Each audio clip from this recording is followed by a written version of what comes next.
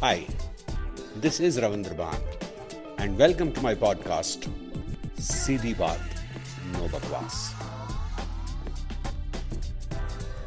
कुछ बातों का मतलब, कुछ मतलब की बातें, क्या मतलब?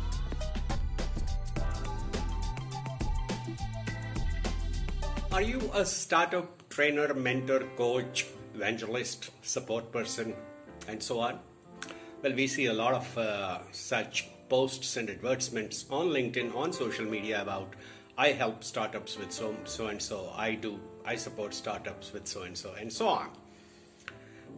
If you are that, I've got bad news for you and I've got good news for you. Let me give you the bad news first. 80% of the startups are not looking for training or coaching or mentorship.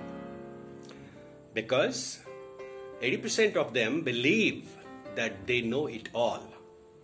Be it finance, design, technology, strategy, growth, manpower, human resources, the startup is an expert on everything by him or herself. So 80% of them are unlikely to respond to your mails, messages, or whatever.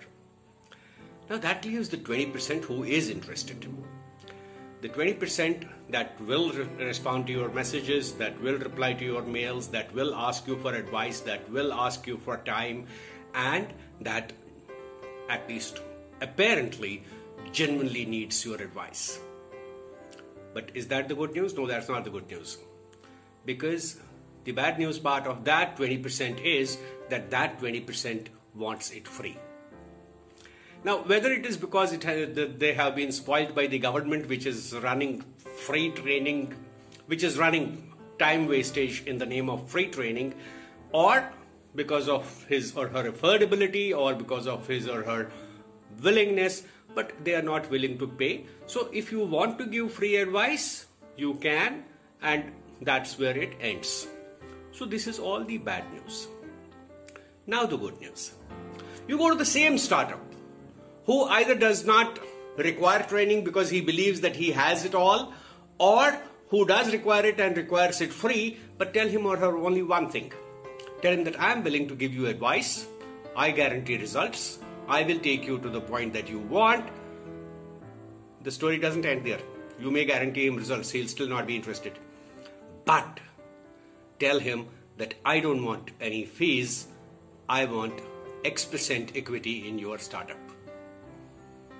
Most of them will run away, and those who do not will offer you that equity. This helps both. It helps the startup receive the good advice and the expertise that you bring in, and it helps you to self-challenge yourself that no matter what you are talking, no matter what your solutions are, they are proven on the ground. So you got your skin into it. And it helps you to sharpen your own skill. It helps you to sharpen your own self. And you become a better expert. And you never know, you might make much more money than those few thousand rupees of fees per hour. So if you are a startup coach, mentor, train, remember one thing, there are no paying customers out there. There are customers who are willing to participate along with you, as long as your skin is in the game and you make it happen. That's the only thing. Otherwise, my sincere advice, give up this profession. It's not worth it.